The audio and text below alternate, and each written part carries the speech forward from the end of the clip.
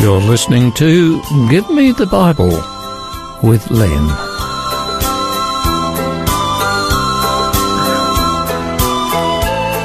Today's program is entitled Larry.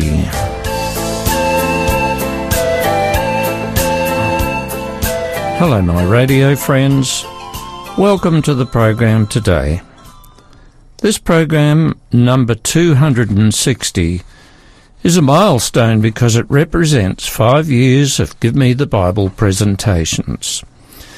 And I suppose when you consider the nature of today's program, this one could be described as a high one. Have you ever heard of someone called Larry Walters?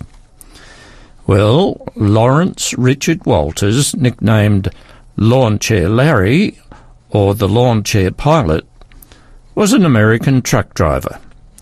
On the 2nd of July 1982, he flew very high in the sky in a homemade aircraft. He called his flying machine Inspiration 1. It was made of an ordinary garden chair and 45 large balloons full of helium. Walters went up for more than 1,500 feet. He went from San Pedro, California, into an area near Los Angeles International Airport. There was only for aeroplanes.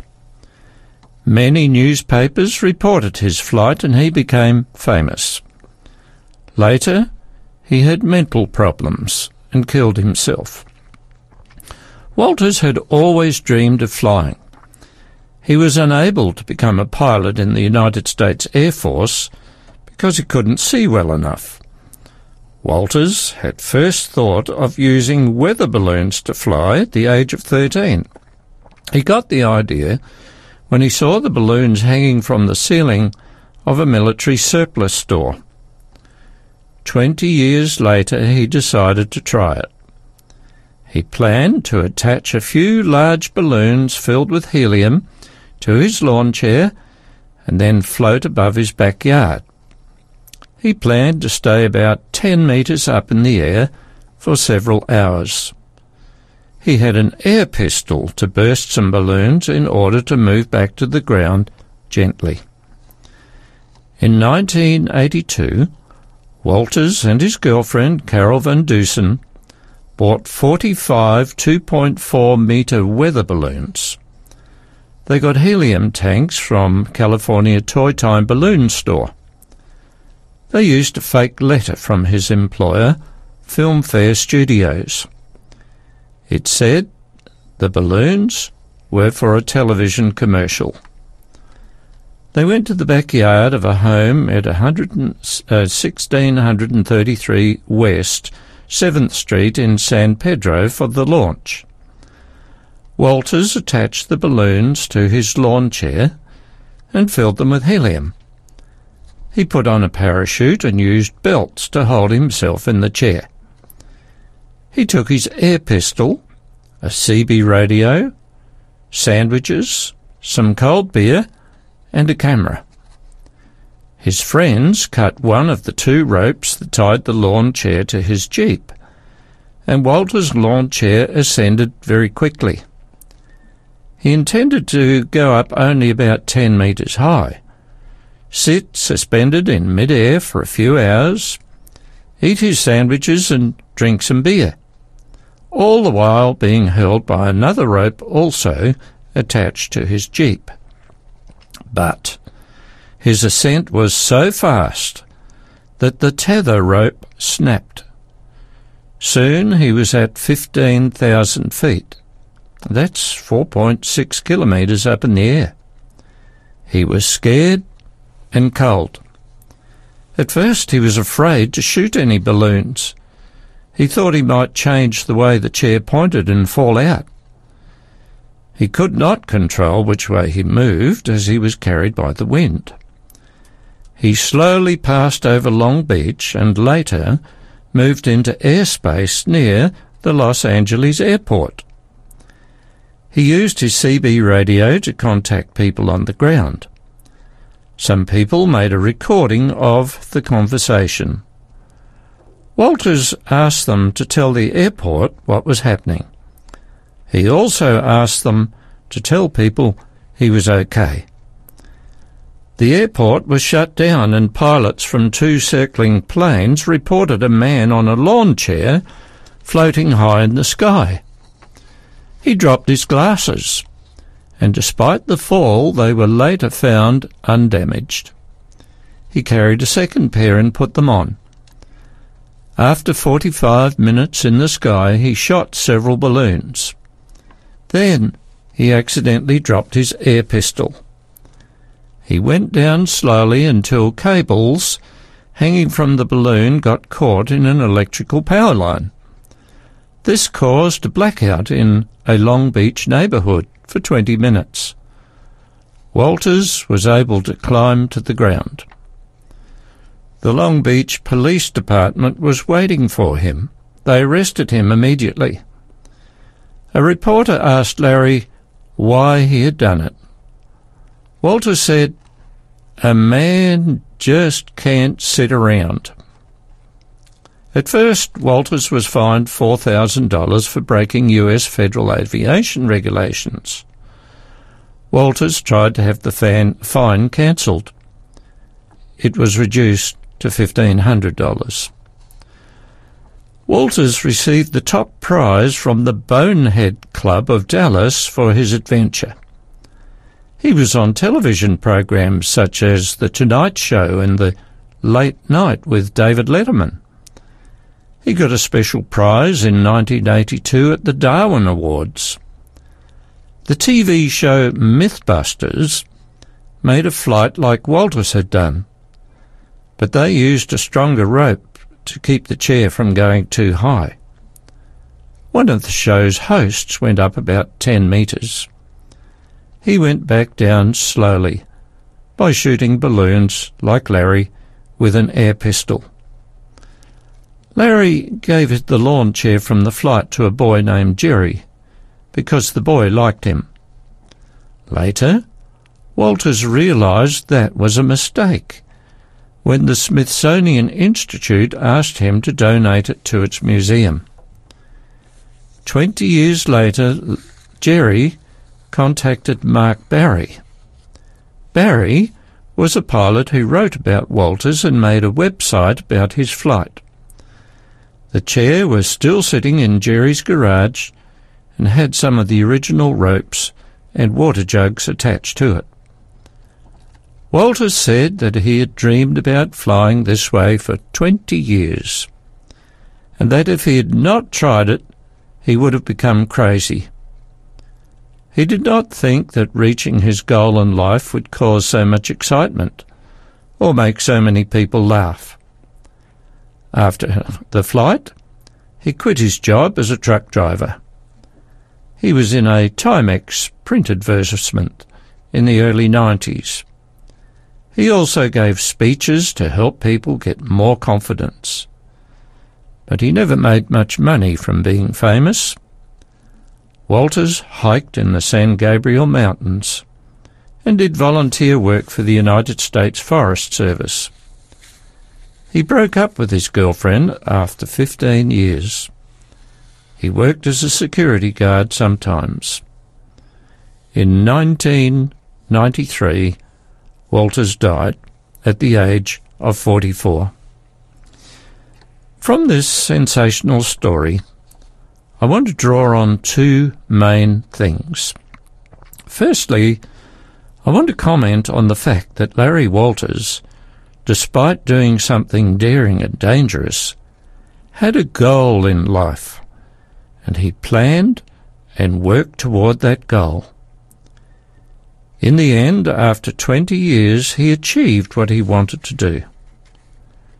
The second point I want to examine with you is to do with what Larry said to the news reporter. If you remember, he said, "A man just can't sit around." So, what are your goals? Are they short or long-term goals? Is it, or has it been, your intention to grow up, marry, have children, establish a career, own your own home, enjoy life, take some holidays, grow old gracefully, then die. Well, if that's your goal, there are plenty of others who have similar goals. Maybe you don't have such long-term goals. Perhaps you live from day to day, from moment to moment. If so, I think there are plenty of others who live from moment to moment, just endeavouring to survive. Perhaps you have asked, what is the meaning of life? Where did I come from? What am I here for? And what will be my future? They are significant questions, and more people should ask them. Trying to understand the meaning of life can be the first step in forming a lasting relationship with our Creator God. The Bible does answer the question about the meaning of life. Genesis chapter 1 is about the 6 days of creation. Man was created on the 6th day. Genesis 1:27 says, "So God created man in his own image. In the image of God he created him. Male and female he created them." I want to suggest to you that one of the meanings of life is to reflect God, to represent him, and to be like him. God is good. God is kind. God is love. God is merciful. God is righteous. Man is to be like that too. Man was not made to be selfish, to be cruel, to be sinful. All that has come into this planet as a result of that nasty infiltrator, that malignant terrorist, Satan. Secondly, the Bible teaches that man was made to procreate. That's why God made male and female. If all mankind were just men, there would be no procreation, and of course the same goes for women. So one of life's meanings is to have children, to continue the human race. From my understanding about evolution, this is probably the only reason evolutionists have come up with in trying to explain the existence of man. The Bible goes on to say in Genesis 1 verse 26a, God blessed them and said to them, "Be fruitful and increase in number, fill the earth." God also gave man meaning and purpose in giving him something to do. Genesis 1:26b says that God said, "Subdue the earth, rule over the fish of the sea and the birds of the air, and over every living creature that moves on the ground." This means that man was given the task of caring for the environment, to look after what God had created. That gave him purpose and something to do. Just recently, I had a conversation with a businessman who recently retired. He told me he was bored. He was dissatisfied because he no longer found meaning through work. And I want to advise any of you listeners who are approaching retirement age to make preparation for retirement. Start on a hobby, a project, or maybe even a part-time job, so that when you no longer are required to be at work, you have something meaningful to do. Yes, I know a lot of people think that they'll travel when they retire, but travelling is expensive and it's not all that satisfying. Plan ahead. Don't be like my own father, who also found retirement boring, because he had no hobbies or special interests. After a year of retirement, my dad got a job and worked for almost another 10 years until just before he died at the age of 78. We're going to have a little break here and go on straight afterwards.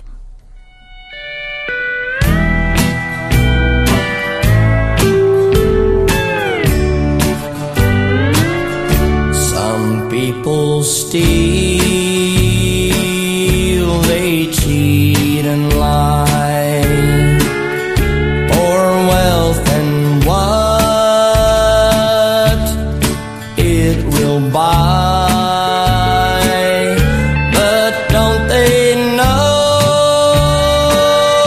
on the judgment day that gold and silver will melt away? I'd rather be in a deep dark grave and know that my poor soul was saved, and live in this world in a house of gold and deny my God and lose my soul.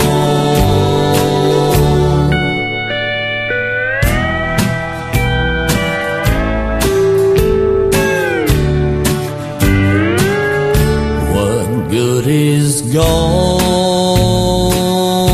and silver too if your heart's not pure and true? All sinner, hear me when I say, fall down upon your knees and pray. I'd rather be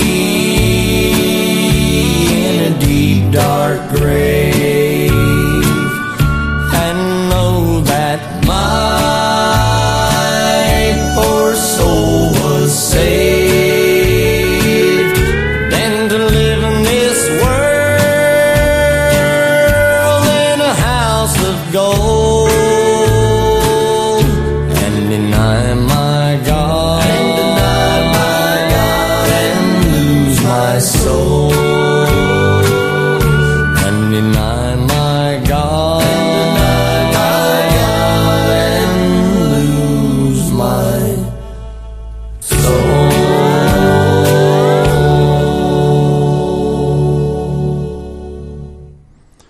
The book of Ecclesiastes was written by King Solomon, who was world-renowned for his wisdom. Writing about the purpose of life, he said this in Ecclesiastes 5 verses 18 and 19. Then I realized that it is good and proper for a man to eat and drink and to find satisfaction in his toilsome labour under the sun during the few days of his life God has given him, for this is his lot. Moreover, when God gives any man wealth and possessions and enables him to enjoy them, to accept his lot and be happy in his work, this is a gift of God. What Solomon was saying was that man was made to be happy, to be satisfied, and to realize that God has given him what is good for him. But in Ecclesiastes 12 verse 13 is an even more important statement outlining the purpose of life. Here, the Bible says, "Here is the conclusion of the whole matter. Fear God and keep his commandments, for this is the whole duty of man." Put in modern language, this is what Solomon said: honour and respect God and do what he says. But, although these things I've already mentioned are good and worthy goals in life, I think there is a much more significant goal that I and many others have. You might think that I express myself here in a rather unusual way, but you will probably recognise that what I say is true. I believe the most important goal in my life is to accept and apply God's promises. Among all other promises of blessings and so on, God has promised if we obey him and accept the sacrifice of Jesus, who atoned for us, we will be given eternal life. To me, that's the main goal, to spend eternity with my Creator and Redeemer. The Apostle Paul wrote about what I and many others also are in the process of doing with regard to goals. It's in Philippians chapter 3, verses 10 to 14.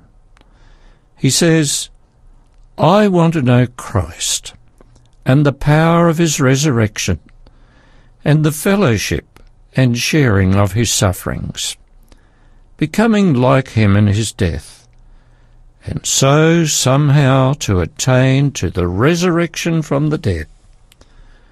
Not that I have already attained all this, or have already been made perfect, but I press on to take hold of that for which Christ took hold of me.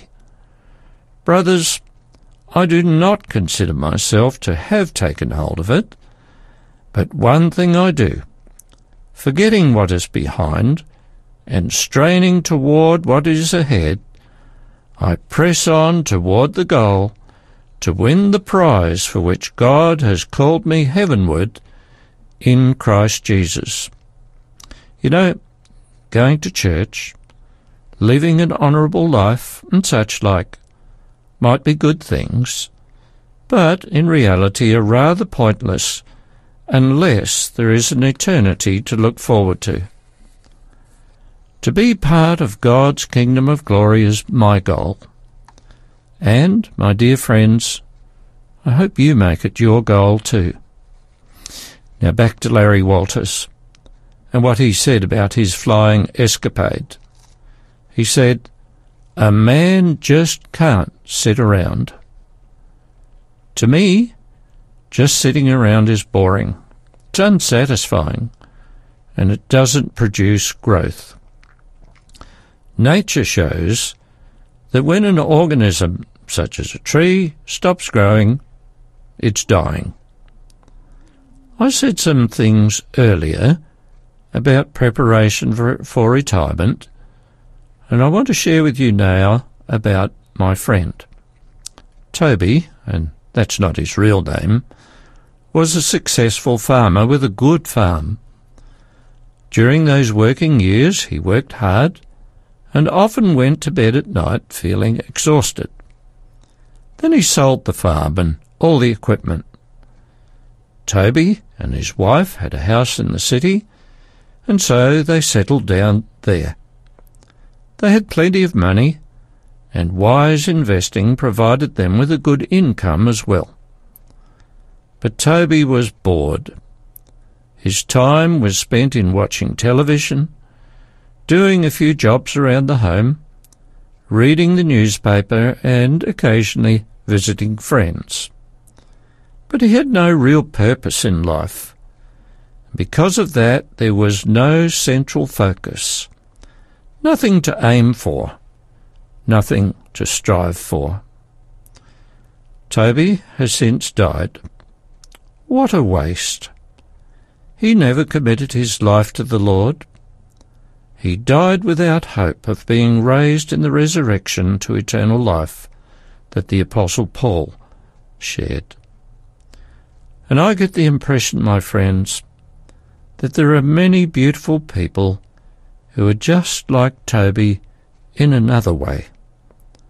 They just go around in circles, getting nowhere spiritually.